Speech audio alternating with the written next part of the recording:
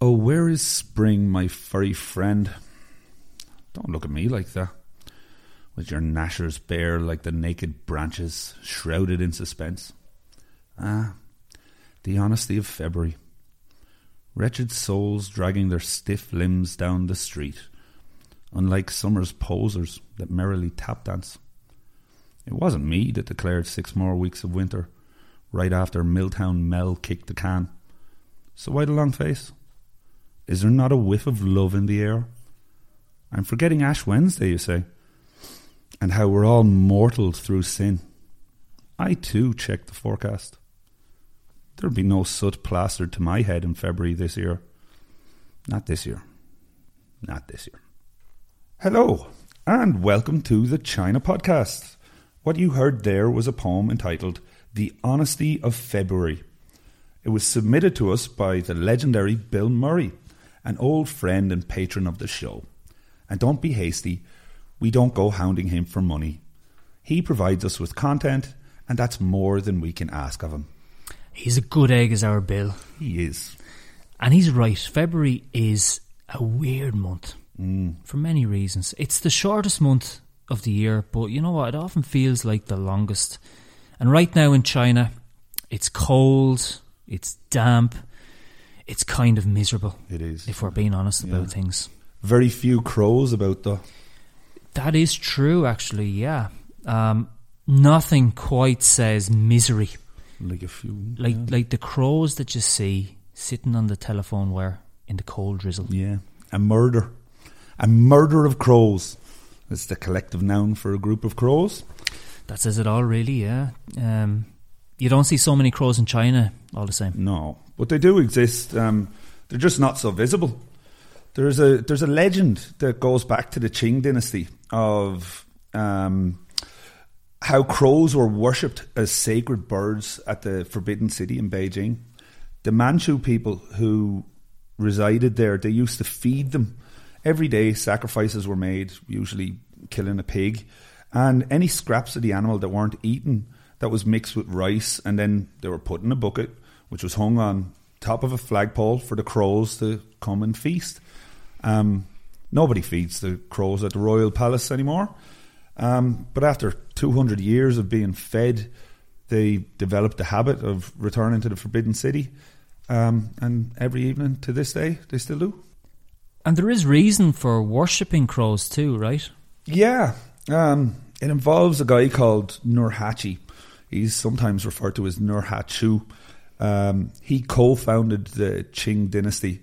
When he served in the military for the Ming dynasty, his grandfather and his father were accidentally killed. So fearing a cover-up, and he thought he was next. Nurhaci, he fled, and sure enough, a band of Ming soldiers gave chase, and he was exhausted one night, and he stopped to rest by a tree amongst some reed marshes. And when the soldiers arrived, they found the place covered in crows, and they couldn't see Nurhaci through all the feathers and birds, and so they just continued on with the manhunt. And so his life was inadvertently saved by the crows. According to the legend, if yeah. you want to put it that way. Yeah, according to the legend, the crows saved his life. After he became the first emperor of the Qing dynasty, he then set out the tradition of worshipping crows as sacred birds, and he passed it on down to his descendants. Chinese crows, they're lucky sods when you think about it. Getting to do their annual migration to places like Sanya. Yeah, and I bet the Irish crows are jealous. Where do you reckon the Irish equivalent of Sanya is? I don't know, Wexford. Yeah, I'd say Tramore or Dingle maybe. Somewhere in the southeast of the country. Somewhere in the southeast, yeah. Yeah, where it's nice and sunny 10 days a year. Yeah, give or take 20 degrees and some palm trees. Well, global warming, it's alive and kicking. Maybe someday. Maybe someday soon, yeah. I bet February will still be as cold, though. Yeah, isn't it just as well that China warms up fast? Yeah, it doesn't really tease us though with with summer's days here and there. Yeah. Before bam, back to wintry conditions. Yeah. That's how it is in Ireland, folks. Right, today's podcast. Crows all the way. An avian special. 40 minutes of tweeting and birdsong. Well, something is in the air this week, and it's not birds, it's love. Valentine's Day is almost upon us. One of many in China. 6 to be precise. Yeah, and more on that later. Yeah, we want to approach the whole concept of love in China from a different sort of angle. One that has perhaps been shaped by the kind of society that we see around us. What do Chinese people value in relationships? Are they driven by cultural expectancies? Is Valentine's Day just one big con job? Now, granted, there is widespread expressions of genuine intimacy. Of course there is. But there's also a material underbelly. And these are questions which we're going to explore this week. Also, green hats and why you should never be seen wearing them in China. But before we do all that, let's just take a few minutes to bring you up to speed with a couple of recent developments. Last week we talked Fight Club. We did. And since then, the original ending has been restored. Can you believe it? Yeah. And the closing on-screen message scrapped entirely. Yeah. Keyboard warriors everywhere rejoice. I bet some very, very important individuals were listening to the podcast last week. I can't think of any other explanation. It has to be it. Yeah, it doesn't happen every day that a decision like that gets overturned. Yeah, it's an awful pity those boys aren't on the VAR panel during Arsenal games. We'd be top of the league. But anyway, there you go. We also witnessed another rarity in the TV world during a scene from Reset, the Chinese drama we discussed last week. Yeah, an on-screen kiss. Did it bring a tear to your eye? I was in shock mostly. Do you know what it reminded me of? Have you ever seen the film? And I'm conscious now of the fact that we name drop films on this podcast quite a lot. Yeah, well, people like watching films. I like watching films. This is true, yeah. Have you ever seen the film Cinema Paradiso? I can't. Cinema Paradiso. I know the score. Mm-hmm. I know the score, the Ennio Morricone thing. Yeah. Right. The film itself, I can't remember. I think I've seen it. It's set in the post-World War II small town Italy. In Italy, and there's a director in it. Sicily, I think. Yeah. Yeah, it follows the life of a director from childhood. Yeah. And his experiences working in the town's cinema. The only cinema they had. Yeah. But yeah, see, right, well, there's a scene at the end of the film. Now, spoiler alert, okay? In the scene, the main character of the story returns to his Sicilian hometown from Rome for a funeral, in which the man who died leaves him a large collection of film reels that used to belong to the projector at the town's beloved cinema, where these two men used to work together. Now, here's the thing about these reels. They were never shown to audiences at the cinema because the local priest had all intimate, suggestive or flirtatious scenes chopped from the film beforehand. What he would do, you see, is he would first have a private sitting and would censor the whole lot. But afterwards, during the main screening, you see all the locals in this packed out cinema sitting on the edge of their seats, eagerly anticipating an on-screen kiss, and then, oh no, it's cut. And everyone just sits back in their chairs and they despair. You know, because this was set in 1940s, 1950s, post-war Italy. These people, they'd never seen a kiss of any nature on a screen before. Yeah. This is what they wanted to see. Yeah. So in the end, the main character of the film has his own private sitting and projects all that banned content onto a wall in his home to sheer delight. Yeah. And the point is, in China, we get the suggestions and the flirtations, but we seldomly get the kisses. And as for on-screen sex, forget about it. Yeah, all the James Bond films, they were uploaded to the Chinese TV boxes sometime last year. Now, the thing about Bond films is that you see they contain a lot of bedroom scenes. Yes, they do. Even going back to the early 60s Bond films. Lots going on under the covers. All those scenes in China were axed. And there goes half the film. Yeah, so no bedroom visuals of a passionate nature allowed here. No, sir. Leave all that stuff at the door. Yeah, not wanted. So, Valentine's Day, or Valentine's Days, because there are 6 of them in China, February 14th, March 14th, May 20th, Qixi Festival, November the 11th, and Lantern Festival. Now, we'll explain their meanings and why they exist as we go deeper into this edition of the podcast, because we want to work a cultural narrative around each one and to help show you rather than tell you from the off. But to give you a brief synopsis right now, February the 14th is the Western Valentine's Day, as we all know, whereas Qixi Festival is the Chinese equivalent. March 14th is also known as White Valentine's Day and exists because when the date is spoken in Mandarin, it sounds similar to saying love you forever. Likewise, May 20th sounds like I love you in Mandarin, and November the 11th is also known as Double 11 or Singles Day. And then we have the Lantern Festival, which is the 15th day of the Lunar New Year. It's next Tuesday. Now, at least 3 of these Valentine's Days revolve around money and material gain. Yeah.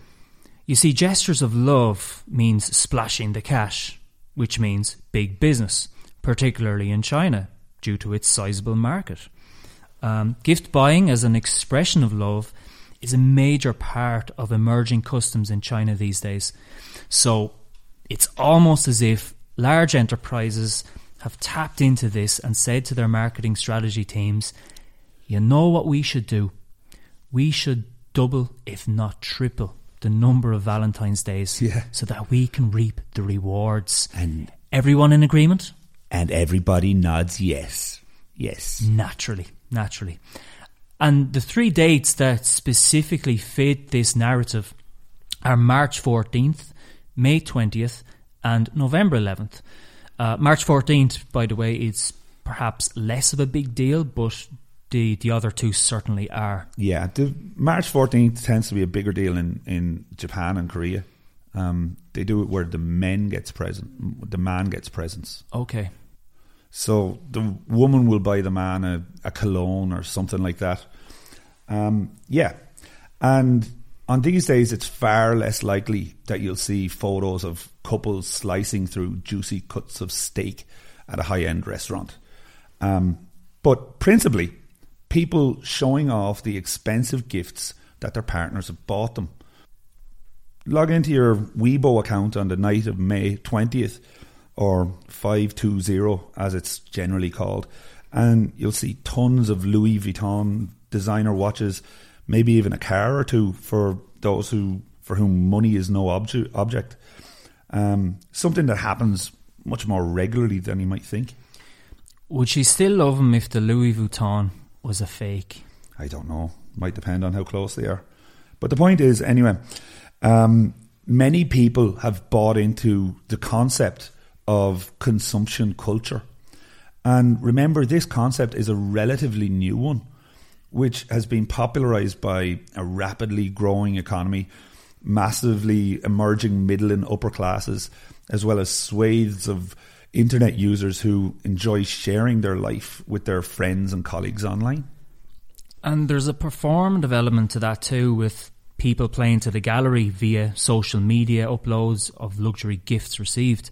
Of course, all aspects of social media are performative. Like, even before you post something to your circle of friends, you're going to think what it is you want to say and how best you want to word it, so that you'll come off looking intelligent or funny or whatever the appeal is that you're trying to push.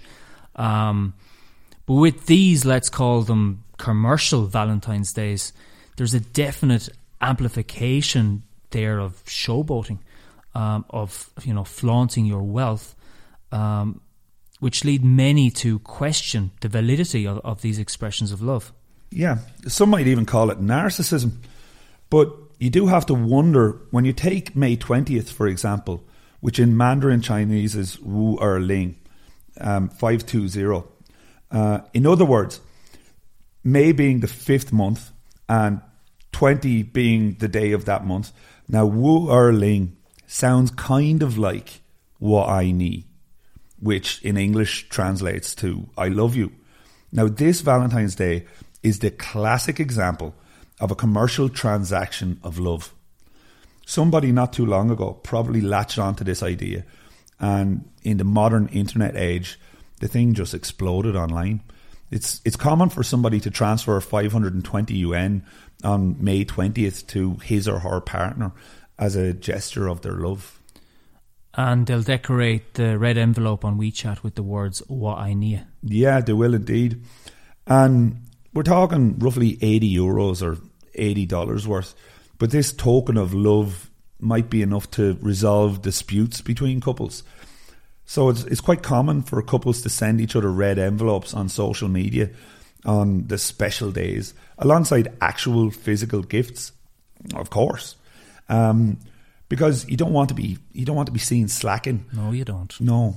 But it all does boil down to the fact that these holidays are heavily promoted by companies selling luxury items to people who, despite having become more comfortable with expressions of love, they increasingly associate this with spending and consumerism.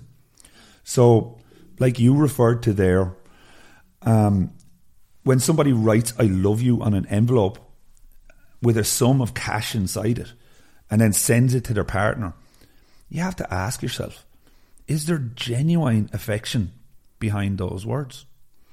Yeah, I see two sides to that coin. Some people, they enjoy the act of ceremony, whatever, or like whether that be for the right or the wrong reasons. Yeah. But overall expressions of love, or rather not expressing your love, is rooted in tradition. You see, in China, expressions of love have traditionally been subtle and outright declarations avoided.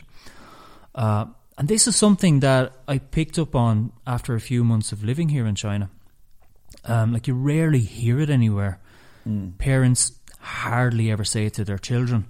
And this all stems from ancient Chinese literature, in that stories of romance seldomly contain the word love, unlike something like Jane Austen in the West. Yeah. Or any of that late 19th century romantic literature. Yeah, Wuthering Heights, the whole lot. Yeah. All that, yeah. So public and direct expressions of love are more recent developments.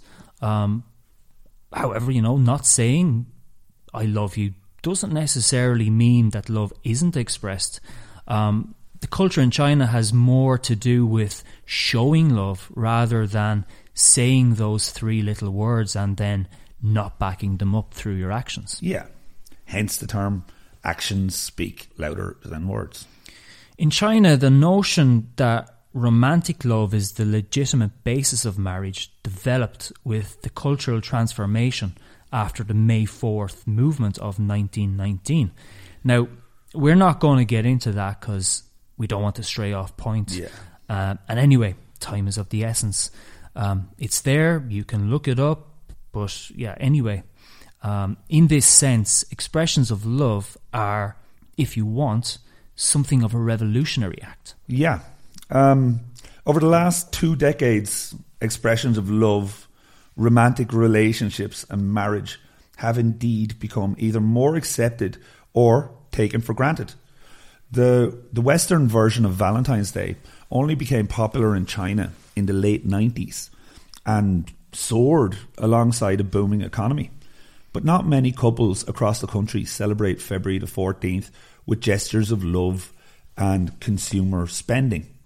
That is reserved mostly for Qixi Festival, which was only rejuvenated as the traditional Chinese Valentine's Day in its current guise a little over a decade ago. And it falls on the 7th day of the 7th lunar month. Sadly, it's commonplace on Valentine's Day to see a couple go for a nice meal, sit down opposite each other, order their food, whip out their smartphones, each of them watching different TV shows or a movie, and hardly mutter another word to one another for the rest of the night. It's like they just subscribe to these social norms without really investing in why people do this. And one wonders why the divorce rate is so high despite such a massive outpouring of love, unlike previous generations. That there speaks volumes, what you just said. Here's a little known fact. In China, after quarantine was lifted, there was a spike in divorce filings. Yeah, you just got sick of their wife or their husband or whatever, trapped in a room with him, and they never bothered to actually talk to him before. Yeah, because most of the time they spend apart. Yeah, most of the time. At work. Yeah. See each other at night, yeah. Maybe early in the morning. Yeah. And yet, if you're divorced and single again, or if you're just young and single, not married, there's a Valentine's Day for you too.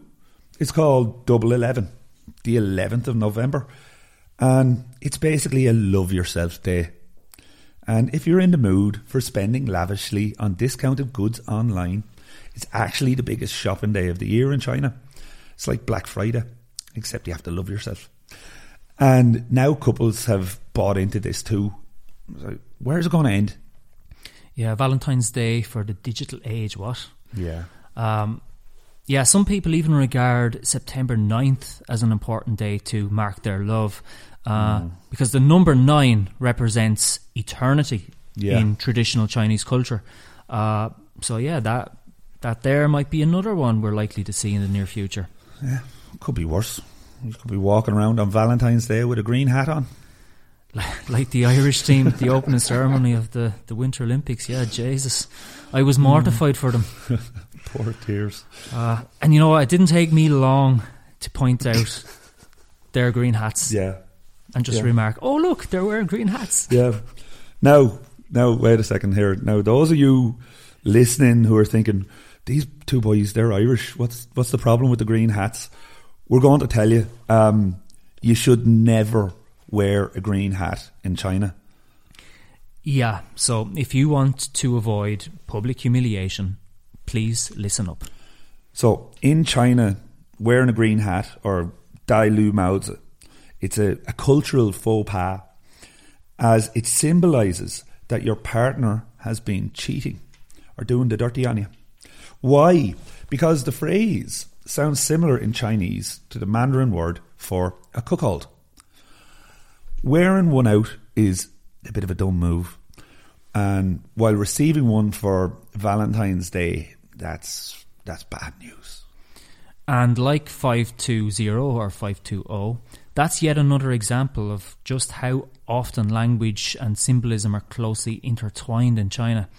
But the story of green hats dates back to both the Tang and Yuan dynasties. Mm-hmm. The first involves a cheating wife. The second, how the relatives of prostitutes were forced to wear green hats. So during the Tang dynasty, that's where we're going to start. Yeah. Which it lasted from 618 to 907. Yeah. There was a scholar by the name of Li Yuanming, who was married to a beautiful woman called Cifu. Now, Li Yuanming was a dedicated literati, and he would spend late nights with his friends composing and debating poetry, which sometimes meant taking business trips for days at a time. Naturally, his wife felt neglected. He was hardly ever there. And it was during one of these occasions when he was away that Li Yuanming's wife hooked up with their next door neighbour, who was a widowed cloth merchant. At the time, scholars often wore a special type of green hat to state their profession. So to signal to her secret lover that her husband was out of town, Zifu would don her husband's green hat and walk outside where she could be seen. This affair went on for some time until one day Li Yuanming forgot a volume of his poetry and so returned back home. It was then, of course, that he discovered what was going on. He flipped out, right, making a huge scene that was witnessed by many other neighbours and passers-by. Word of Li Yuanming's shame spread around town, and particularly his wife's usage of her husband's green hat while he was away, and what it meant she was going to do. Yeah, so the green hat means you're going to get jiggy with the neighbours. Yes. Yeah, so if you're wearing a green hat, you're getting jiggy with the neighbours. Right, which is bad. And there's another story, and the other story centres around the relatives of prostitutes during the Yuan dynasty. The Yuan dynasty was short-lived. That was the Mongolian dynasty, which was China's first foreign ruling dynasty. During the Yuan dynasty, prostitution was a lucrative business, but in the Yuan, strict society rules were enforced to identify as one's status. For male and female prostitutes, this meant wearing a green hat when wandering about the town. And this rule extended to the person's family as well. They also had to wear green hats.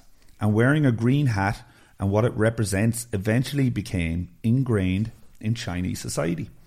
And so it became the norm to never wear them.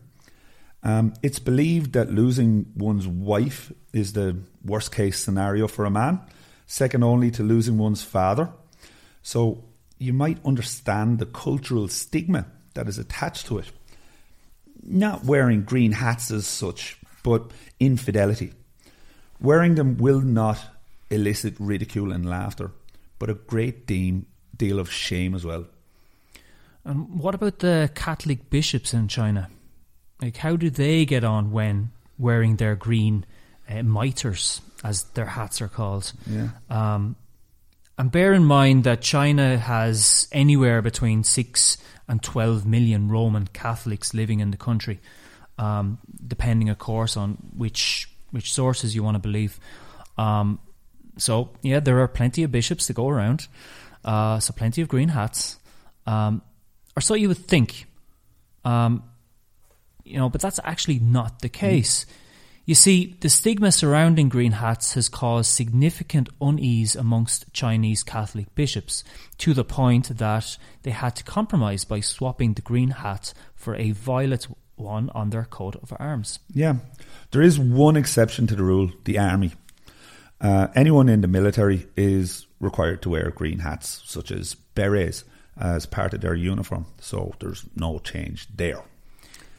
Right. We're coming out of the Lunar New Year holiday, and plenty of young single adults have been home to see their families, and they've endured a line of questioning. A Spanish Inquisition style of questioning at that. Probably worse. Let's invent a new term: the Chinese Inquisition. Nobody expects the Chinese Inquisition, but sounds about right. It does sound about right, yeah. Yes, and this little fact of Chinese life being the pressure placed upon young people in China to settle down as quickly as possible has given rise to one of those phenomenons that can only exist in a country like China: the hiring of fake boyfriends and girlfriends to take home to meet the family. Yeah, would it not just prolong the inevitable? I imagine so, but it keeps the heat off for another year. Yeah, it does. Yeah, which is a good point. And the date for hire apps, they exist in China for this sole purpose: someone is making money from it. Genius. It is. And they're actually more widely used than you might think. Being able to show your parents that you are successful and that your life is moving forward swiftly is a huge deal. Although arranged marriages were outlawed in 1950, parents still have a big say in who you should or shouldn't marry. Granted, parents worry about their children, but they also worry about who's going to take care of them when they get old. and also if they'll have any grandchildren that will carry on the family name. Yeah, and fewer millennials are getting married due to the rising cost of living. The expectancy in modern China to buy a house, to buy a car, to have 2 or 3 children, something that the government are now pushing, and we won't get into it, it's a whole other discussion. It's too much for some people.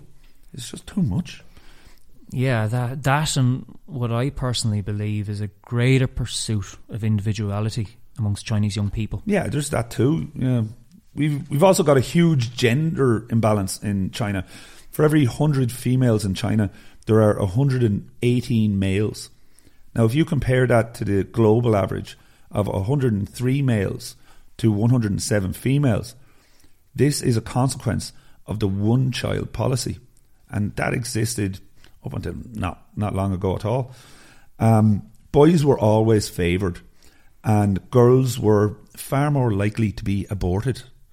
So in recent years, the Chinese government have stepped in to try and buck this trend. They have indeed, yes. First with the 2-child policy, and now with the 3-child policy, which on the surface appears to have more to do with a shortage of future labourers. But that's besides the point. The thing is that China is a different country now than when the 1-child policy was rigorously enforced. Rising costs all around make it financially impossible for most to have 2 or 3 children. That's just the reality. Yeah. And this comes back to parents' greatest fears, that their adult child won't be able to find a partner. Yeah, there are other ways in which this social headache is trying to be reversed.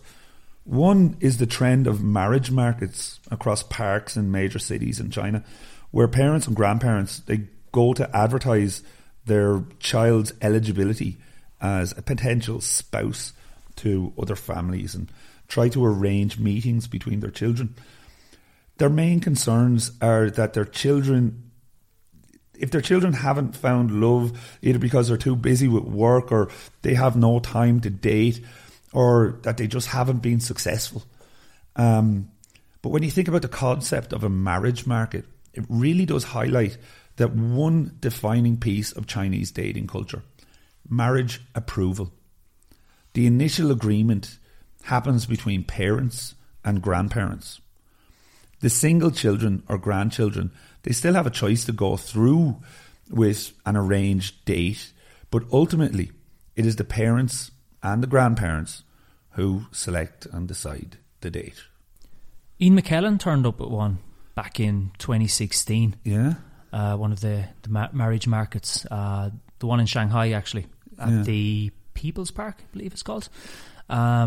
He was in China for the Shanghai International Film Festival, and you know, Ian McKellen he's Sir Ian McKellen, remembered famously for his role as Gandalf in Lord of the Rings, Gandalf the wizard. He's a famously gay man, wonderful actor. And he's an old guy. He's in his 70s. He's probably in his 80s now. Yeah. But he was at least in his late 70s back in 2016 when he did this. But yeah, he turned up at one of these one of these marriage markets, and he had made a little kind of placard for himself, which stated his age, his university, and I think the fact he had a house has a house in London, and that he was still active. Yeah, still active. Yeah.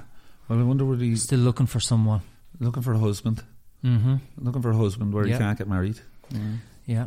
But anyway, Des Bishop, he was over in China for a couple of years, trying to learn the Chinese language, trying to do stand up. Yeah. He's the Irish American.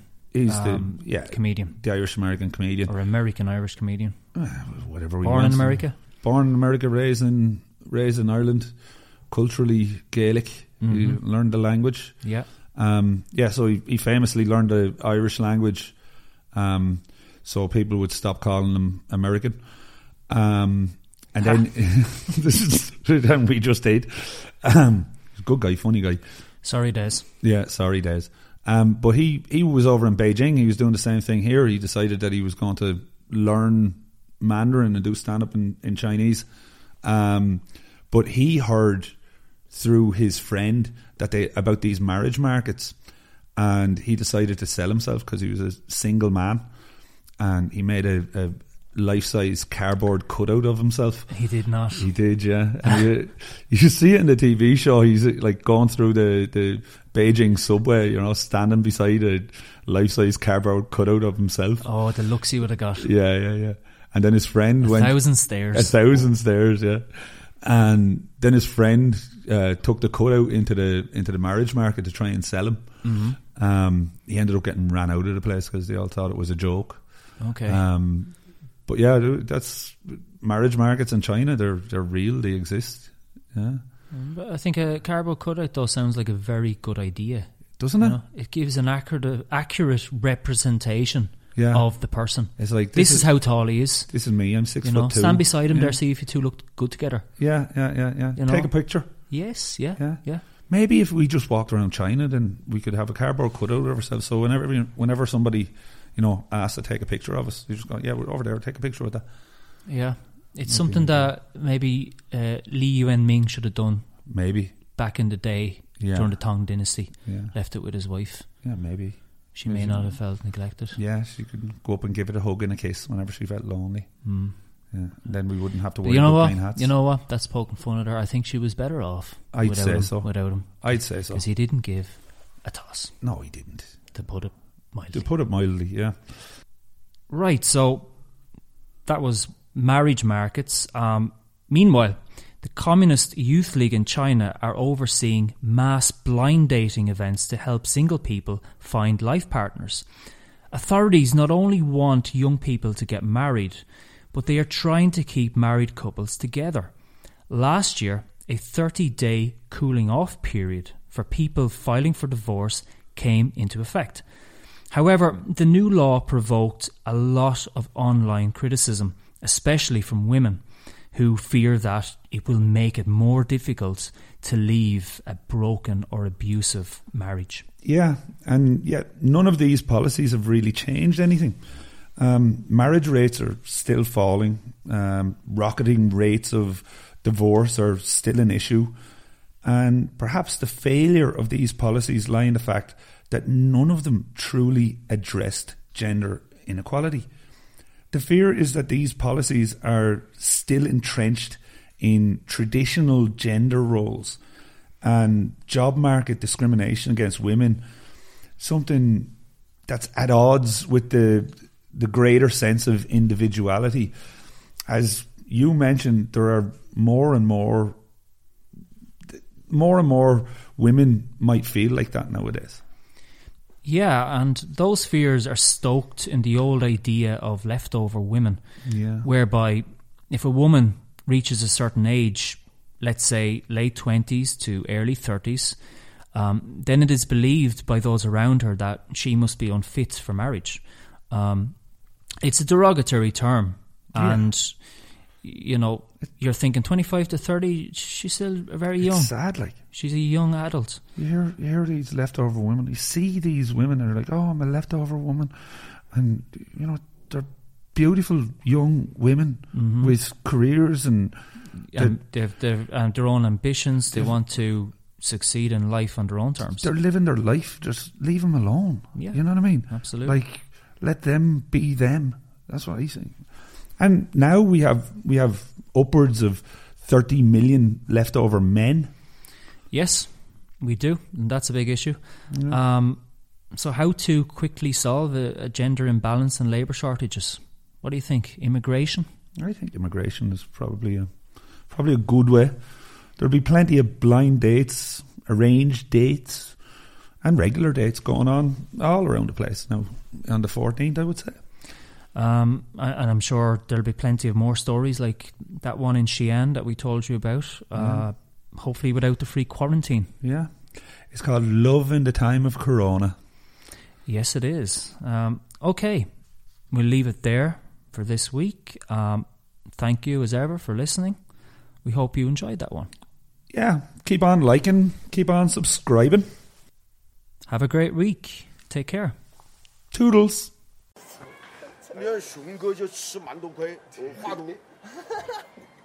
其实这样啊，我话多，我有时候嘛呢，我看场我不瞎逼逼，我有时候一天都不说一句话，我不说话就蛮恨人家。说的蛮好。我不说话就是莫打我，晓不得？没得。那已经都莫打我了。所以说，社会上那个走漏的人不可怜，没得意思。你不晓得别个是么回事。